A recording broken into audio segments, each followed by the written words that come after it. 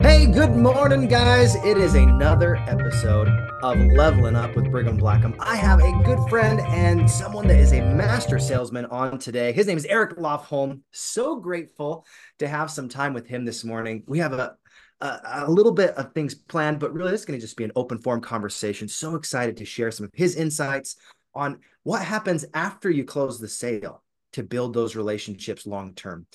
And let's first dive in a little bit more. Eric, tell us a little bit of your backstory. How did you get into this industry and how did you become the trainer that you are today?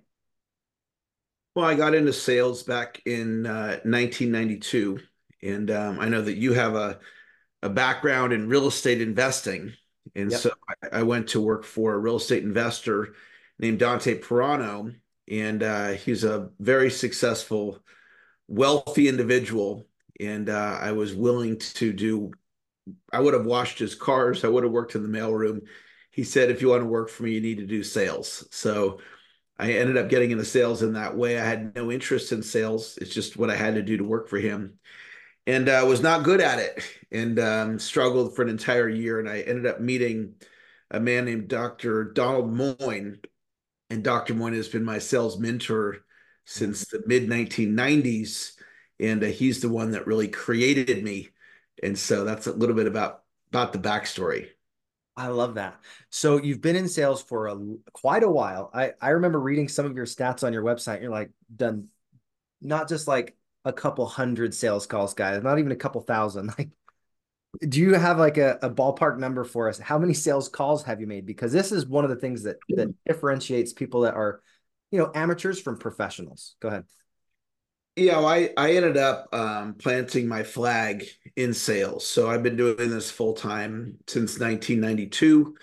I've done over 100,000 cold calls. I've made over 10,000 sales, generated over 10,000 referrals, delivered over 5,000 speeches, done over 7,000 one-on-one coaching calls. So this is what I've done and will continue to do for my career. And I love doing it. I love sharing what I've learned from all those years of experience to help people, because a lot of entrepreneurs, they're uncomfortable with selling. Hmm. They're uncomfortable asking for the order. They've not been professionally trained, and selling is a learned skill. So it's something that if people put the work in, they get pretty good pretty quick. Yeah, absolutely. Well, our topic today is all about, closing is the beginning. So when you hear that closing a sale is the beginning, what does that come to mind, or what are some of the ideas that you're like, oh, this is something that would be helpful for a brand new salesman or for someone that is needing that extra little bit of training? What comes to mind? Well, I think that for a lot of people, sales is transactional, Hmm. meaning a real estate agent. I'll just tell you a quick story about my real estate agent that helped me on my last home that I purchased, the home I'm in now. Yeah. Um, he helped me get the property. We did something pretty creative. I couldn't get the loan through, so we did a lease option. And then when the option came due, I exercised the option and bought the property. And without that real estate agent, I wouldn't have got the deal. It wasn't my idea to do the lease option. So he did great, except that after we closed a couple years ago, I haven't heard from him since. Uh, And this is a very common thing. It doesn't matter if it's solar sales, real estate loans, auto sales, financial services. Um, the a real estate agent, and this is true for many industries, if I was an agent, I would want to be their real estate solution for life. mm, So the whole focus is not just on the transaction, it's on building a relationship. In order to do that, you need systems in place to stay in touch with hundreds of people, potentially thousands of people, not just your previous clients, but the people that are in your network. And so systems involving social media, it could be direct mail marketing, it could be contacting them on their birthday, email marketing, just in general, staying in touch. And that's a very subtle idea, but if somebody becomes their car solution for life, if I sell cars or if I sell insurance and I'm looking for repeat and referral business, um, that simple idea, if somebody's not doing that, like my real estate agent that helped me, if he actually started doing that, it's a several $100,000 increase in commissions over the lifetime of his career. Right. And you think about all the referrals he missed because he wasn't your guy when you had someone that was popping up to top of mind.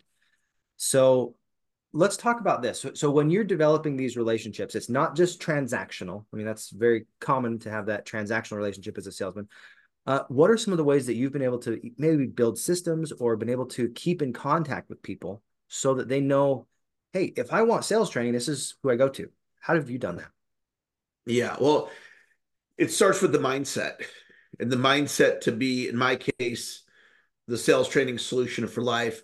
I'm not looking for an exclusive because, like, you've attended my classes in the past.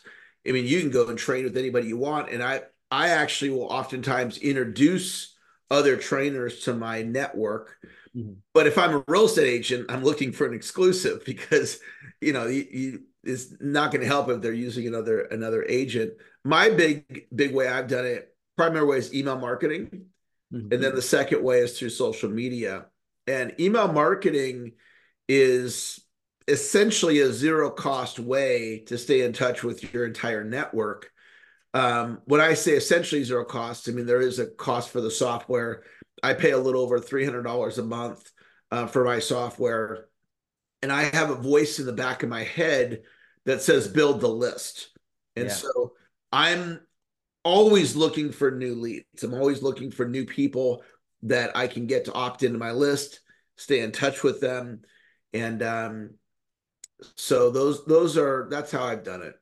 I love it. And you think about how simple that is. If we were building that list and we send the emails to the list to let people know this is what we're doing, here's how we can serve you, here's different products we have, it's keeping top of mind for them. I love that idea. I learned that from Mark Kohler originally, this top of mind awareness. That's all that Yep. marketing really is because we don't know when they're going to be perfectly ready. But if they're close and we've been the one that's top of mind, when they start to think of those solutions, they'll open up a conversation. So let's go this way. What is one of the skills that you would say is most essential after the sale has been completed? Uh, I think it really comes back to the mindset of the the way I think about it is familiarity. The Hmm. more familiar somebody is with me, the more likely they are to buy from me. And so a way that I do it, and it's out of the box in some industries. There's a gentleman who's a real estate agent in Dallas, Texas. Yeah. And he's only been an agent for a few years, and he's absolutely crushing it. And he's crushing it because he has the best YouTube channel for real estate agents in the area. And it's not a YouTube channel for other agents. It's a YouTube channel for people that are considering moving from out of state or out of the area into Dallas. And so what happens is people come and they watch these videos. His name is Levi. And so they feel like they know Levi before they ever get on the phone with him. Yeah. And so content creation is really powerful. Like right now, we're creating content. If somebody's watching this and let's say they've never heard of me and they're like, wow, I really like these ideas that Eric's sharing. If they watch it for 5 minutes or 10 minutes or half an hour, however long they watch it, they may then come on over into my system, if you will, my social media, my YouTube channel, opt into my list, whatnot. And every time they consume some of my content, they're becoming a little bit more familiar with me, which brings them a little bit closer to a buying decision or referring me or wanting me to be a guest speaker for their sales team or whatnot. And so content creation is not really thought of in as a real estate agent. I'm a sales trainer, very common in my industry. Coaches and consultants, we do content all the time. Yeah. But for a loan officer, if you did content as a strategy, as a way of, as you put it, staying top of mind, and it's a shift in thinking because most people don't think like that. Yeah. I think content is king. I've heard this from Troy Dunn. He's also in our back office of great people that I think of when with storytelling, when you are creating content consistently, when people have that problem that you solve the best, you'll pop into their head. And I think that familiarity, like you brought up, that's so, so key. So Eric, tell us something about yourself that you're like, man, if I would have told myself this 20 years ago, I would have saved so much headache. What would you tell yourself, the 20-year earlier version of yourself, and help us out? Now, lately, I've been thinking about this idea of leaning in Mm, and leaning into resistance. So in business, somebody might have the idea, well, I want to start doing group Zooms. A group Zoom is in traditional sales, it's a one-on-one. I'm going to meet with somebody, sell them solar, sell them a car. Um, I do a lot of group sales. I'll put 100 people on a Zoom and I'll deliver a sales training presentation. And so let's say somebody's like, okay, I'm a financial advisor. I want to start doing these seminars in person or on Zoom, but I have resistance. And so if you think about a comfort zone, if something's out of the comfort zone, there's a built-in resistance. That's the whole reason we refer to it as a comfort zone. But if we recognize something that, like email marketing, like I talked about that earlier, and somebody might have resistance to that. If you lean into email marketing, I've generated literally millions of dollars in revenue from email marketing. And when it was introduced to me, I resisted it. I'm like, I'm not an email marketing guy. And the person was really like pushing me, like, you need to be doing this. And he was so convincing. I'm like, okay, fine, I'll do your email marketing idea, just back off, I'll do it. But I was really resistant to it. And it turned out to be, literally a multi-million-dollar idea. And so if we notice our resistance, which that's easy, it's easy to notice, like if you say to somebody, like I think you're doing a Facebook Live right now, right? yeah. Yep. Okay. That would be a common thing that somebody would have resistance to. They'd be like, oh my gosh, I can't do Facebook Live. And they would just, right. So it's easy to notice the resistance. Then if you tell yourself, is this an idea that could really move me forward? And if it is, lean into that resistance. And I remember when Zoom came out when the pandemic hit, and I had been using a platform called GoToWebinar. And GoToWebinar, although it had a feature where you could be on video, it was common practice to just do PowerPoint slide share and not show up on video. People did not expect to see me there. But when Zoom happened, like we're on Zoom right now, it'd be weird if I turned off my camera. Yeah, right? totally. Like everyone's expecting us to be on video because that's how Zoom is. Well, when Zoom came out, I'm like, I don't want to be on video, even though I'm a speaker, right? It's like, I'm used to GoToWebinar and we don't have to be on video. And so I didn't really have a choice. Like it was just expected. And if you're on Zoom talking like we are, you pretty much need to be on video. But I was forced to lean in there. A lot of times we're not forced to. And that simple idea, somebody could go their entire life wanting to publish a book. They have a resistance to it, so they don't publish it. And if they hear me right now, and they're like, yeah, I'm resisting publishing my book, let me lean into that. And within 12 months, they publish their book, and it opens up, all this opportunity for them. So that's a simple thing that I've learned recently that could really help somebody. I love it. Lean in. It reminds me of that bison principle. I don't know if you guys have ever heard this, but one of the weird things about bison in comparison to like regular cows, when there's a big storm coming, instead of them running away from the storm, they run through the storm. And I think that's this idea of leaning in. We want to see, all right, we're resisting this. Are we going to actually do the work to make this valuable for us? Well, let's come back to sales for a second. Yeah, go ahead. A lot of people, when it comes to the close, there's a lot of psychology, our own psychology. Yeah. Right. Like, am I worthy? Asking for the order, they might reject me. Right. And so then people go, well, I don't want to be salesy. And so essentially what they'll do is they'll deliver a sales presentation that's not really a sales presentation because they don't ask for the order, and then their bank account is light because they're not making the money they could. I mean, they're literally making a fraction of the money that they could because they're avoiding selling under this guise of I don't want to be salesy. And the problem with that is that when we're delivering a sales presentation, that's the job. So you go, I don't want to be salesy. Okay, well, if your job is if I have a gardening business and I'm looking for new customers, I need to go and maybe knock on some doors of people that have a garden and, hey, do you need a gardener? And if so, and here's my price, and would you like me to be your gardener? And they could get as many clients as they want pretty quickly. But if they have, well, I don't want to be salesy, well, you're not going to get any clients then, or you're going to get a fraction of the clients that you should. So sales is really what I'm most known for. And so I've been leaning into sales now for 30 years. And what I discovered about it is that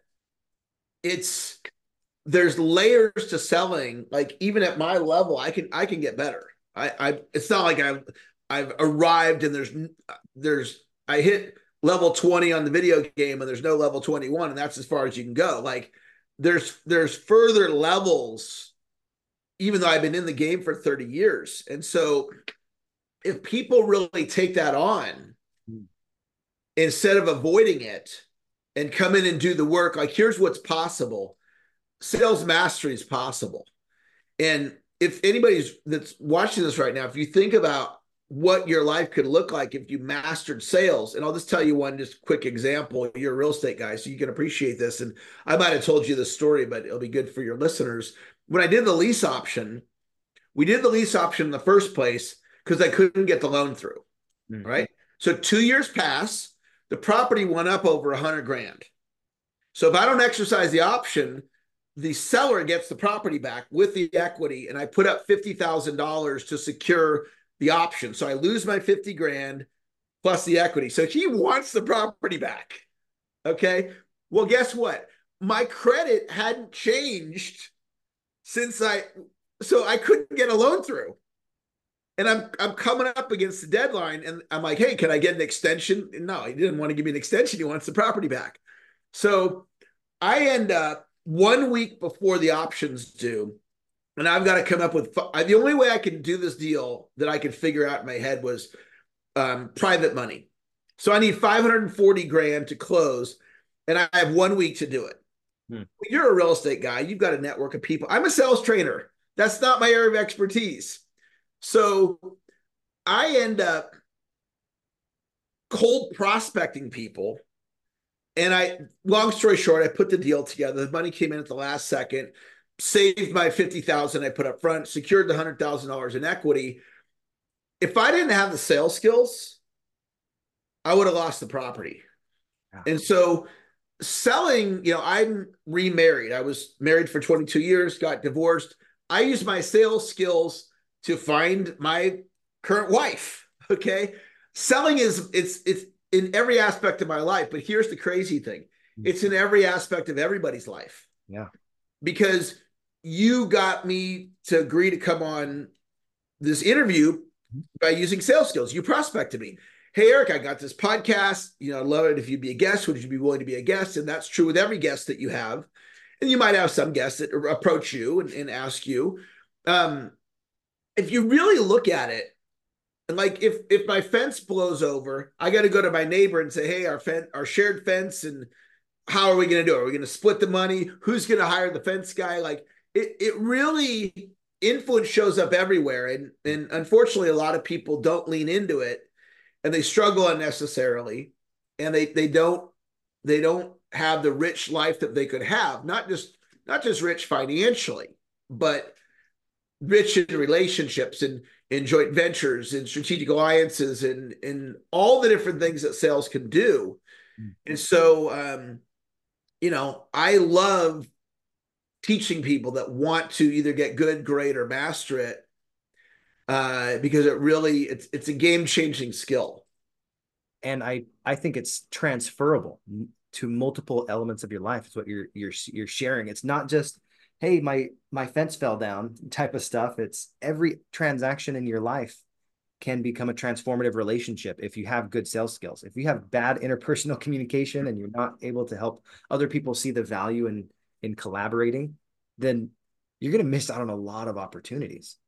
So, Eric, in the last 10 minutes we have here, what is something that you are so grateful that you've been able to master as far as a basic skill that has made all the difference? My most profitable skill is probably there's this idea of thinking in combinations. Mm-hmm. So you take two really simple ideas, like going to a networking event and having an email list. And then you put the contacts from the networking event into the email list, and then you drip on them with email marketing. Whereas a lot of people go to a networking event, they don't even follow up with the people. But in email, you'd be following up with them in a systematic way where you don't have to think about it. It's like an automatic follow-up. Well, that you're thinking in combinations, you're bringing two ideas together. So for me, selling, speaking, bringing those two ideas together. Lots of people know sales, don't know speaking. There's people that know speaking that don't know sales, right? Like they get up and give an amazing speech, but they're not enrolling anybody in anything. Right. And so, I can walk into a room, and I had one trip. I went to Vegas where I was a speaker, and they didn't want me selling. So I said, okay, well, can I give away something? And they're like, yeah, sure, go ahead. So I told the audience, I said, look, I'm here, and they've asked me not to make any offer to all of you as far as a course. However, they told me I could give away a course. So instead of selling you guys $1,000 course, I'm just going to give it to you. And so I ended up getting like several hundred leads. And then what did I do? I put those leads into my email list, and then I dripped on those people, and I was able to monetize that speech in a very powerful way. But there were other speakers at that conference that barely got any leads. And I got hundreds. Yeah. Because I understood the combination of those two ideas. That's a great reframe with two different, seemingly diametrically opposed ideas, but you can bring those together and start to have them influence each other. So I know that for me, I've got a theater background. I've always understood this theatricality and the ability to speak, but sometimes it feels a little mystical to be able to sell from stage. What are some of the things that you've noticed to be able to help people reframe and bring those two ideas together? Well, selling from stage, it's the same in a sales presentation. Human beings respond in predictable ways. Right? So I will get you and everyone listening to either say or think the word millionaire right now. Okay? Great. If you do what a millionaire does, you'll get what a millionaire has. If you invest your money where millionaires currently have their money invested, what will you become? Millionaire. That's right. So I put that thought in your head. And it doesn't matter if I say it or if you say it. So if you put a powerful sales presentation together, following the best practices of moving people to action from the front of the room, anybody could be effective at enrollment from the front of the room if you have the formula. Yeah. So some of the things are a scripted close. And then when we get into scripting, people are like, scripting? I don't want to be scripted. So they have resistance. Lean in. Lean into the resistance. Understand when I say scripting, when somebody resists scripting, they're resisting something different than what I'm saying. I'm saying scripting is this thing over here, and they're going, oh, it's just, they think it's canned, rehearsed, mechanical, inauthentic. It's just not me. That's not what a script is. The definition of a script is words in sequence that have meaning, and that's a deeper conversation for another day. But the bottom line is that if you lean into scripting, and if you have a scripted close, and then you become the close. So the audience isn't hearing this robotic read from a page script. You become the script, like a great actor or great actress. That's what makes them great, is that you're not watching the movie, think, oh, they're reading lines. No, you leave the here and now and you're experiencing the movie. And so a great, closer from the front of the room, that's what they're doing. And there's a sequence that you take people through, which oftentimes includes bonuses, a guarantee, a price discount. There's a teeter-totter in the mind of a prospect, whether it's a front of the room sales presentation or like a phone sales presentation, or if you're doing a kitchen table, like a financial services presentation. The teeter-totter has price on one side and value on the other. So when the value is higher than the price on a teeter-totter, it goes like this. And if the value is high enough, it motivates somebody to take action. So if you're selling a $1,000 product and you create $10,000 in value, that's a very easy yes for somebody. Oh, if you're going to give me 10,000 in value and I want or need what you're offering, that's an easy yes. And so this is what we do in a sales presentation. We bring the benefits to life. And it's not, I teach 77 different techniques on how to make a presentation more persuasive. So storytelling, repeated yes technique, where you communicate in a way that causes the other person to say yes. Does that make sense? Mm-hmm. Are you following what I'm saying? Absolutely. Do you see why I'm a sales master? See, absolutely. You can communicate in a way that motivates the other person and guides them to say yes. Mm-hmm. And so that's a technique. And these are things that I wasn't born with. I leaned in and I said, okay, I want to learn these skills. I went out and found the best coaches on the planet, developed really an insane skill set when it comes to selling. And the thing is, anybody can do it. And it's not that somebody needs to get as good as me, because most people can't, not because I'm so great, but because I put 30 years in, and most people aren't going to have that amount of time to put in, and I've been teaching it and speaking it, and et cetera. But the bottom line is, when you're learning from somebody like myself, it can shortcut you. Right. It's not really a shortcut. It just accelerates your learning through the principle of modeling. And so you can get it faster by, you're kind of like borrowing my experience when it comes to prospecting. And people have fear of prospecting, and I had fear of prospecting for years, and then I didn't. And so it's kind of like that idea of borrowing other people's experience, like what we're doing here. Exactly. Well, Eric, thank you so much for your time. I know you need to be out in like 2 minutes. So any final thoughts for us? Anything that you're like, man, this one piece of advice I would love to leave with us? Yeah, selling is a learned skill.